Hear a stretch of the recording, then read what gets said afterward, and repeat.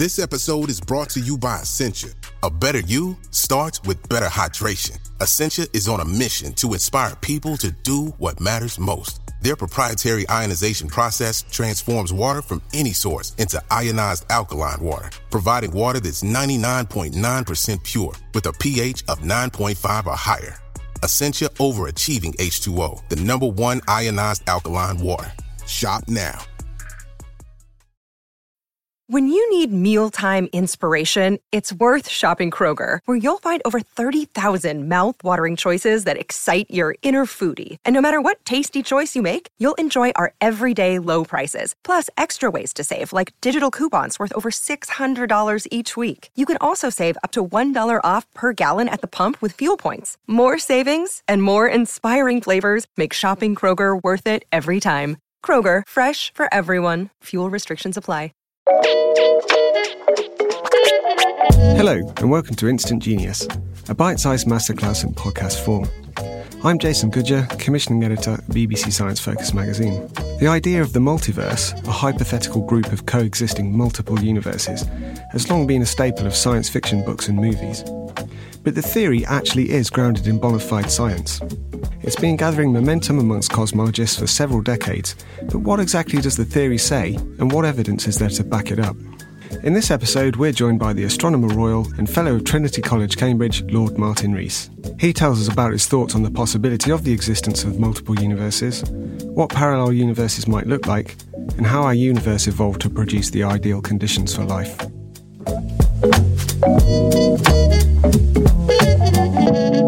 Okay, so we're talking about the multiverse, and this is a concept that's much beloved by science fiction writers and filmmakers, but in fact, it's a bona fide scientific theory.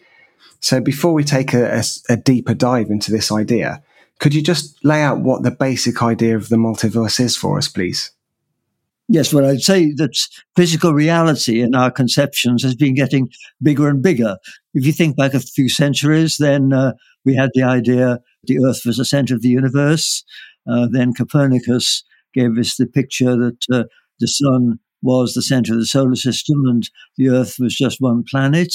And then in later centuries, we came to realize that our sun was just a star. And we've realized that many, many stars and that our Milky Way galaxy is just one of billions of galaxies which are in the observable universe. And we have this picture of our universe which is expanding. And that's about 13 billion years ago. It was in a very hot, dense state, and it's cooled down and formed galaxies, etc., and will go on expanding for a very long time, perhaps forever. So we are in this aftermath of the Big Bang, as it were. But the next step is that perhaps our Big Bang wasn't the only one.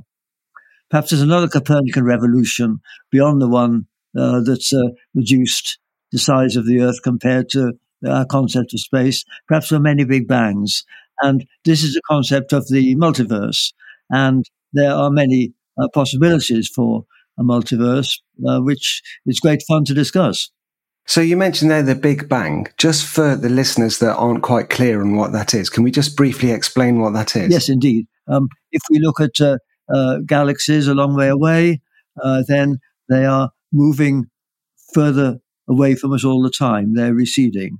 The cosmos seems to be expanding. And so if you reverse time and extrapolate back, then that implies that everything was closer together in the past.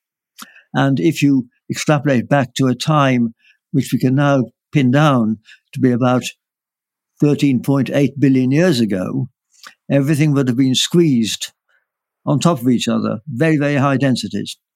And there is evidence that the universe did indeed start off in a very hot, dense state. The main evidence comes from something called the cosmic microwave background, the fact that all of space is full of microwaves coming from all directions, which are the afterglow of the hot, dense beginning of our Big Bang.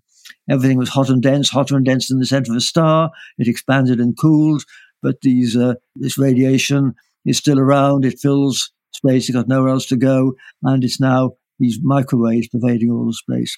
So we've got fairly good evidence that our universe started off very hot and dense. about 13.8 billion years ago. How far back can we extrapolate? We can extrapolate back with some confidence to when the universe had been expanding for just a billionth of a second, a nanosecond. And the reason we can't go back, you might say, why can't we go back into the first nanosecond? The reason for that is that in the first nanosecond, every particle had more energy than we can produce in the biggest accelerators, like the Large Hadron Collider in CERN in Geneva. And so we lose our foothold in experimental physics. We don't know what the conditions were. But after the first nanosecond, things had cooled down enough that we do have some evidence that the universe did come from that dense state. So we can confidently go back to this early stage. And that is tremendous, because when I was a young scientist just starting, it wasn't clear that there was ever a Big Bang at all. There was an idea called the steady state theory, that the universe had existed from everlasting to everlasting, always in the same condition on average. But we do think there was a Big Bang. Now, it might seem it's not much of a loss not to be able to discuss the first nanosecond, but it turns out that many of the most important things that happen, laying down how the universe is expanding, what it consists of, etc., in terms of matter, radiation, and mysterious dark matter and all that was determined in this first tiny, tiny fraction of a second. And so it's a bit of a mystery how the universe really began, and was there really a beginning. But to link to the subject of the multiverse, one of the issues is whether right back at the very beginning, at a time when our entire universe, our entire observable universe, was squeezed to the size of a tennis ball, and to put it in perspective, when the universe was a nanosecond old, it was about the size of the solar system, but going back much, much, much further. And at that time, the physics was very exotic, but some ideas about the physics suggest that not just one Big Bang would form, but lots of others would sprout. There'd be a whole lot of Big Bangs forming. And the main proponents of this idea is a physicist called André Linde. He has the idea, what he calls eternal inflation, which is that the universe is getting bigger and bigger, but that's not just more galaxies, etc., but more and more Big Bangs. So this is a further Copernican revolution, extending still further our concept of how large physical reality is. So that's briefly why we talk about the possibility of other Big Bangs apart from our own. So you mentioned there, you called it you compared it to the ideas of Copernicus, which is really interesting. And you mentioned that earlier in your studies, they had this idea of the steady state theory. So sort of when and where and how did this idea of the multiverse originate? Well, there have been speculations in science fiction, of course, going back a long time. But the fact that we can talk seriously about the early universe really has only been the case for the last 40 years. But in the last 40 years, there have been lots of speculations about the very beginning, this first tiny, tiny fraction of a second. And then people realized that one possibility is that the physics would allow not just one, but many Big Bangs to occur. It's been talked about for 40 years. It's still speculation and may always remain so, but it's certainly consistent with some popular ideas in physics. So you mentioned Big Bangs. In this theory, do all of the universes within the multiverse have to start with a Big Bang? Well, in the particular theory, they would. But as you say, there are other theories of sort of parallel universes, which are not quite like that. It's rather like if you imagine a population of ants on a sheet of paper and another population of ants on a parallel sheet of paper. Then if those sheets of paper were infinite, then the ants would think in infinite universes, and they might not be aware that there was another population of ants in a parallel universe, as it were, and one dimension up. Then there are some theories which say that we are in our universe with 3 dimensions of space, but just a tiny distance away from us, there could be another 3-dimensional space separated from us by a small amount in 4 dimensions. That's an example of another kind of multiple universe. But the most popular idea is the idea called eternal inflation, which is many big bangs, all originating from some hot, dense beginning. So you mentioned that eternal inflation. So that's this idea of cosmic inflation. So what exactly are we talking about when we're talking about inflation? Well, inflation is the idea that the universe expanded very fast initially and got very big. There are fairly good reasons for taking inflation seriously. It does explain certain phenomena we can observe, in particular some details of the microwave background radiation. So the idea of inflation is taken seriously by a lot of people, but it's only some variants of inflation which allow the multiple big bangs. The so-called eternal inflation is a particular idea, and whether it's right or not depends on the appropriate physics at that time. And the trouble is that we don't know the physics at this very extreme state when everything was hugely compressed, essentially because it's far from any conditions that we can reproduce in a lab. So I think one concept that's sort of baked into the idea of the multiverse, at least as I understand it, is that it in some way provides an answer to the question of why our universe is so finely balanced that it has the conditions necessary for life. I mean, what do you think about that? Is that an argument that you find compelling? Well, I think it's quite compelling in that there are some apparent sort of fine-tunings of our universe. It's exaggerated, I think, by some people, but it's easy to imagine universes which are counterfactual and in which you can't imagine any complexity evolving. But perhaps we could talk about one or two of these. The question then, though, is if there were these other big bangs, would they all be governed by the same physical laws? Would they all have the same gravity, the same masses for the atoms and all that? So would they all cool down to a universe that was rather like ours? And we don't know. That's possible, but it's also possible and much more interesting that they could be different. I mean, the most obvious differences is that they may start expanding at different speeds. So some may, for instance, collapse quite quickly. And then, of course, there'd be no chance for anything complicated to happen. Or some might expand so fast that gravity never gets a foothold and everything just flies apart and no stars or planets can ever form. But even if we have a universe which is able to somehow form things like stars, then we can imagine that they'd be very different if some of the other important numbers in physics were different. For instance, gravity is a crucial force, of course, in holding us down on the Earth and holding stars together, etc. But it's a very weak force. It's a weak force in the sense that if you take two atoms and hold them close together, two protons or something like that, then there's an electric force between them, but it's also a gravitational force between them.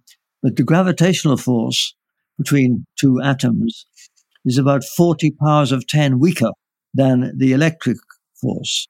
And so if you're a chemist thinking about the structure of molecules, you think a lot about the electric forces between them, positive and negative, etc., because they determine its structure and whether it's a bound molecule or not. But you don't think about the gravity compressing the whole molecule.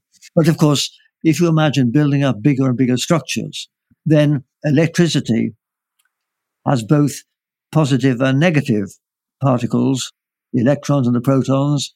They more or less cancel out. So the electric force on any big objects more or less cancel out. But gravity, as it were, always has the same charge. It adds up. So if you imagine building up bigger and bigger structures, let's start with a sugar lump, then a human being, and then an asteroid. Okay, then gravity is getting stronger, but it's still not very strong. But when you get to something as big as a planet, then gravity is strong enough to make it round.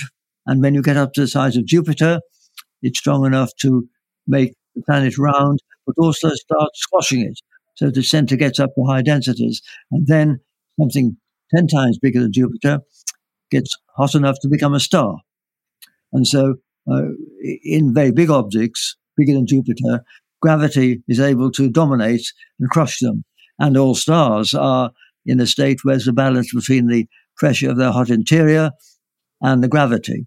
And so gravity is important then. But the key point is that because gravity starts off with this handicap of 10 to the power 40, then you've got to have a very big object in order for gravity to actually win. And that's why planets are very big compared to atoms, because they've got to be big enough that the gravity actually overwhelms the other forces.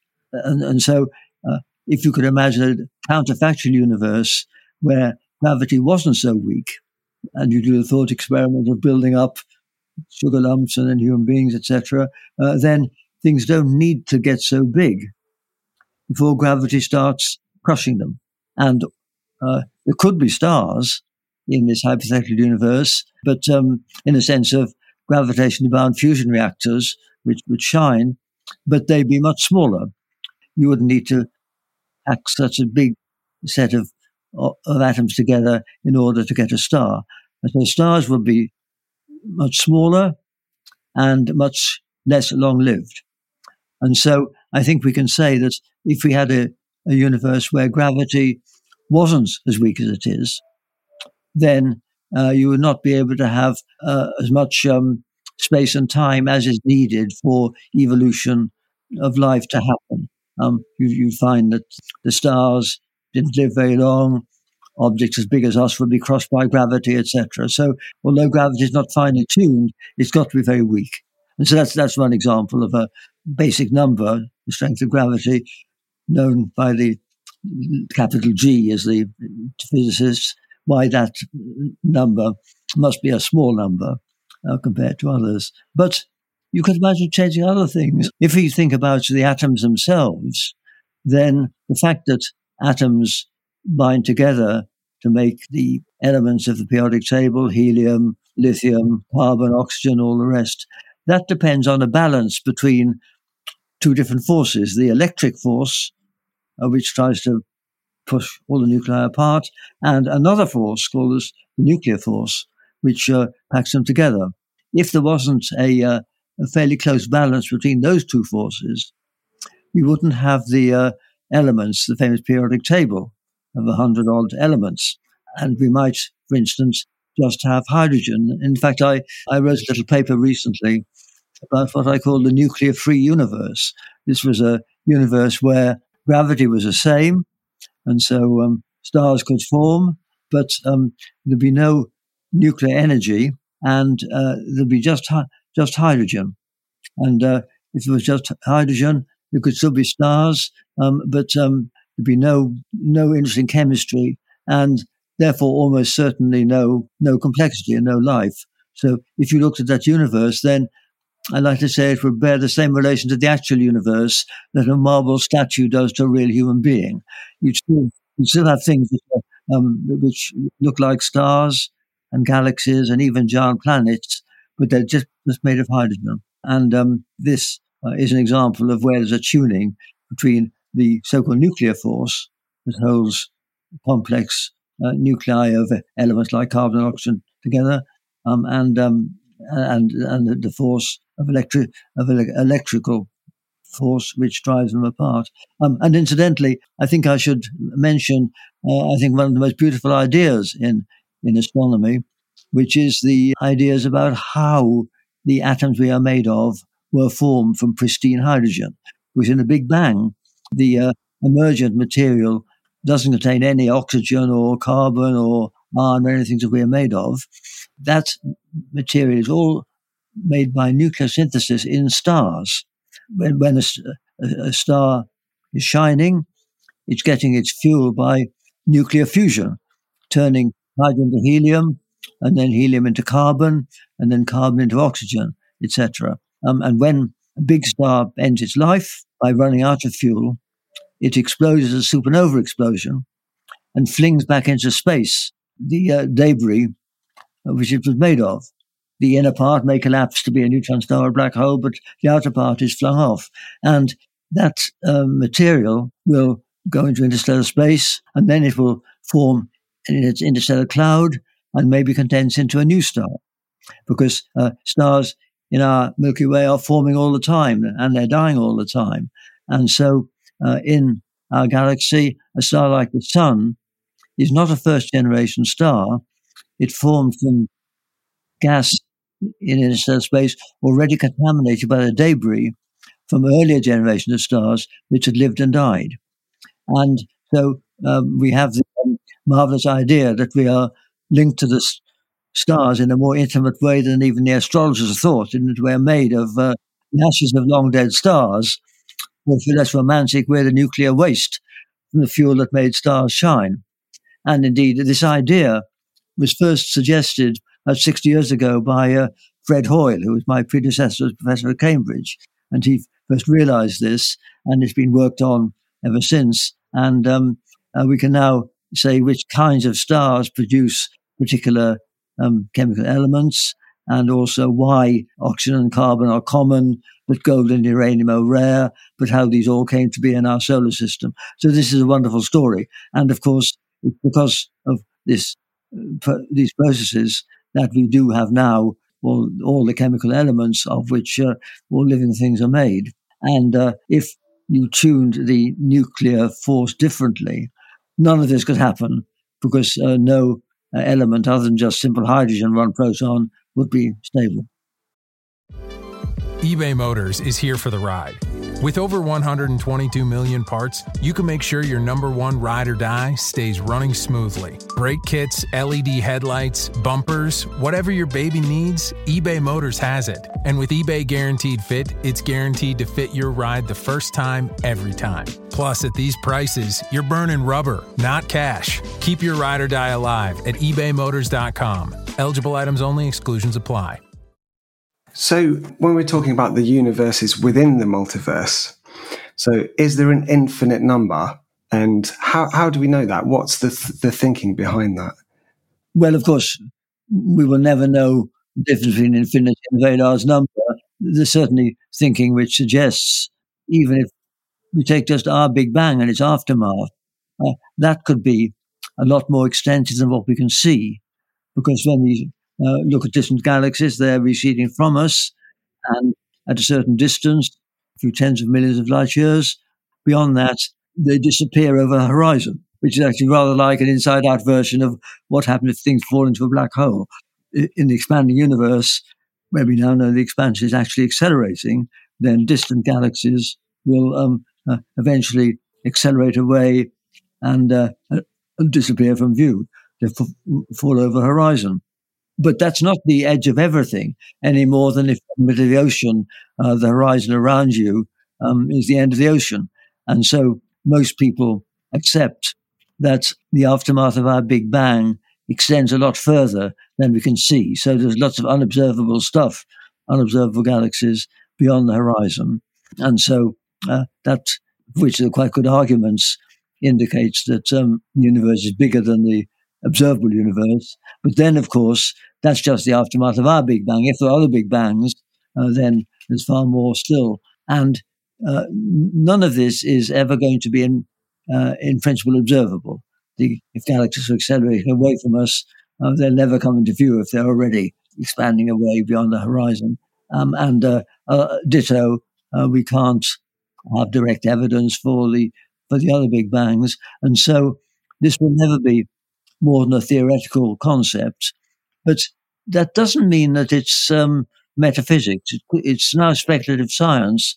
And we might one day have a theory, maybe string theory is the most popular idea now, which can describe the physics in its first tiny, tiny fraction of a second when the laws are set up.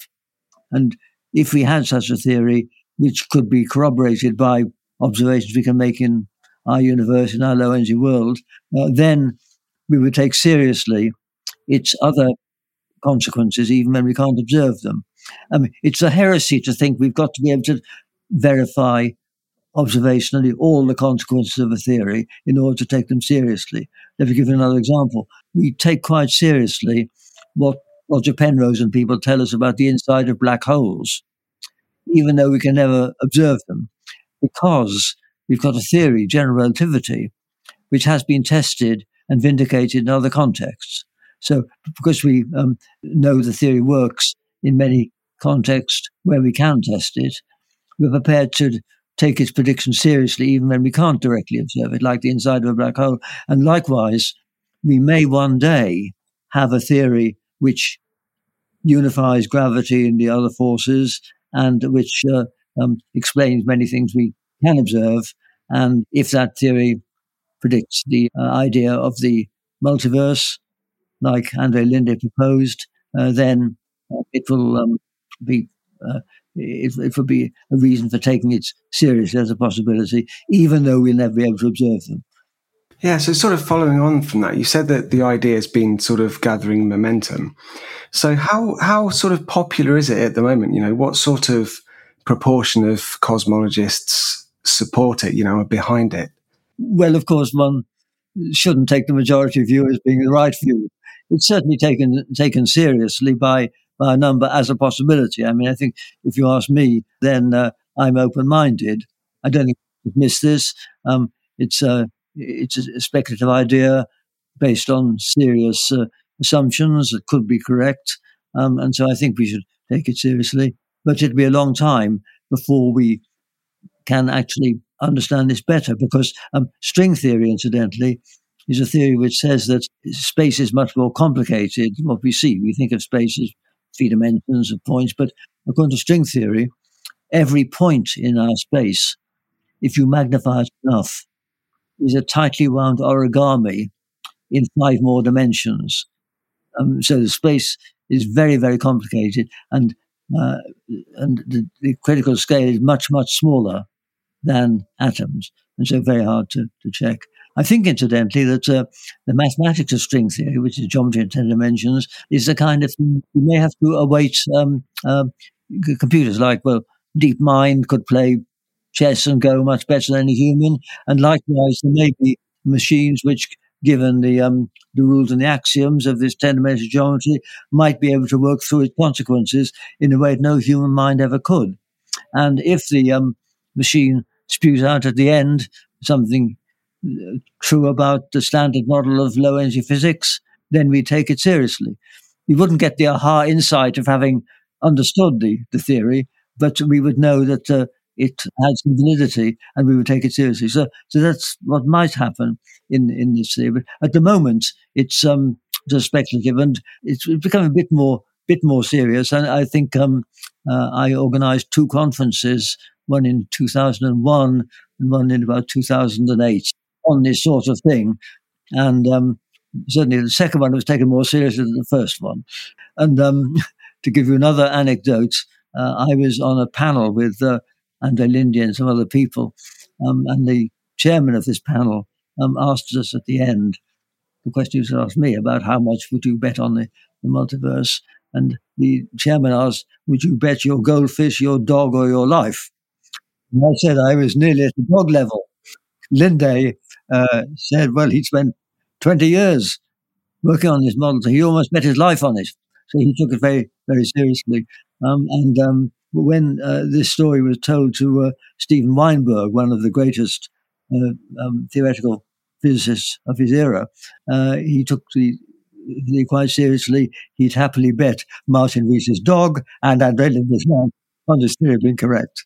Some people think this is something to be poo-pooed as not real science, but I think it's just one of the many, many things in science which we can't yet understand, and maybe will be forever beyond our understanding, because just as a monkey can't understand quantum theory, there may be deep aspects of reality which the human brain can't understand. So do we have any theories on how all these separate universes are somehow, I don't even know if simultaneous is the right word, how they're able to coexist? Well, I mean, it's not clear how they do coexist, because there's no common measure of time between the different ones. Time in each one, I think all you can say is that they're all part of physical reality in these models, and that's the case. But one thing I should have said is that many versions of string theory do have the idea that there are many different kinds of empty space, different vacuum states, and in each of those, the laws of microphysics are different. So the idea of having different atomic physics and different strengths of gravity, etc., which makes the multiple big bangs evolve differently and not just be duplicates of each other. That is an idea which is implicit in most versions of string theory. That there are lots of different vacua. So that's concerning the birth of the multiple universes. The birth and the way they cool down, because if they cool down like our universe did, they won't end up on this picture being governed by the same laws with particles of the same masses and all that.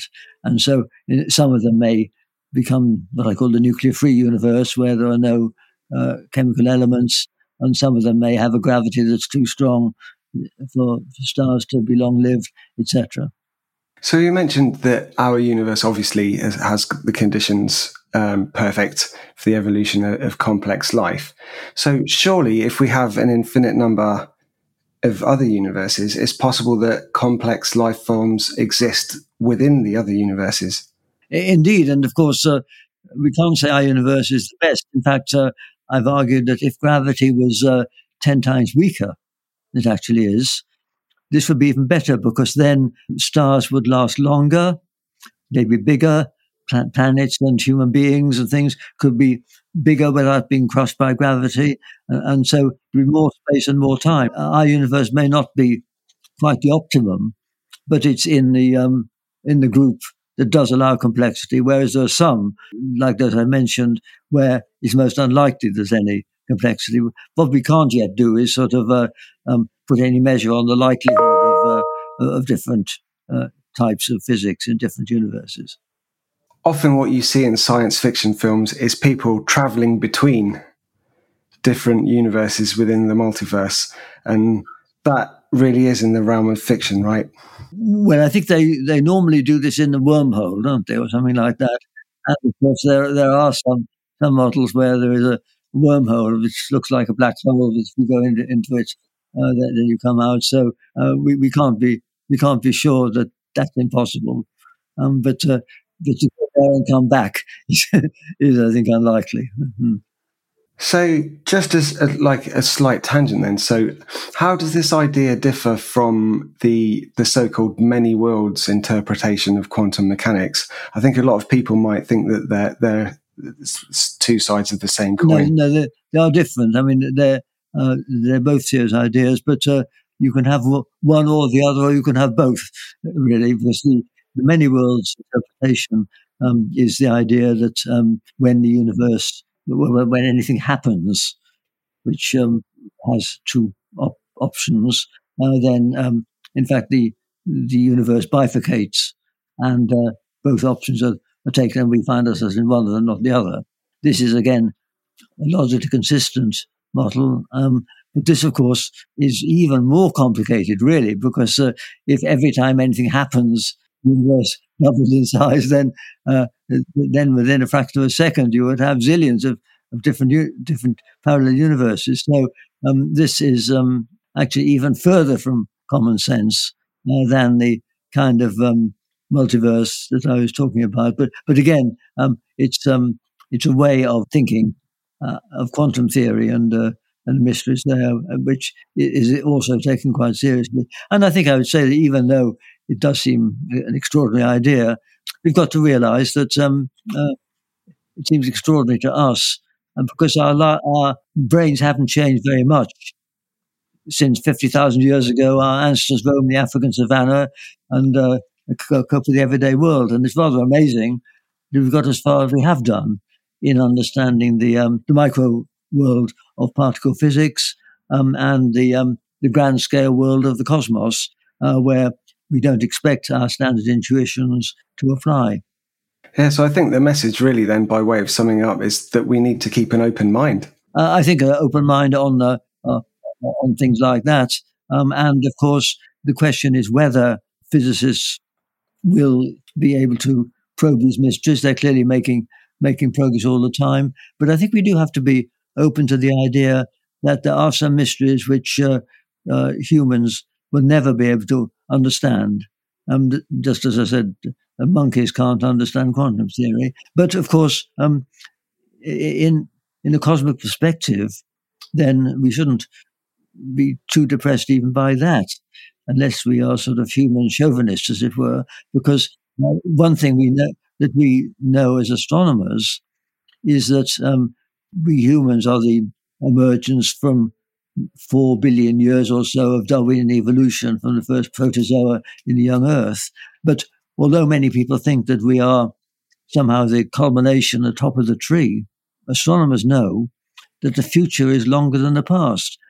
The sun has got 6 billion more years before it dies out, and the expanding universe may go on for far, far longer than that, almost forever. And I like to quote Woody Allen, who said, eternity is very long, especially towards the end. We've got to bear in mind that we are not the culmination of intelligence. The big question, really, which fascinates many of us is there other intelligence out there already, or is it going to be our remote descendants who solve these problems? And also, will there be a transition from flesh and blood brains to electronic brains? Because there may be limits to the power of the sort of brains that organic entities like us have, and so maybe the machines will take over in the far future. That was the Astronomer Royal, Lord Martin Rees.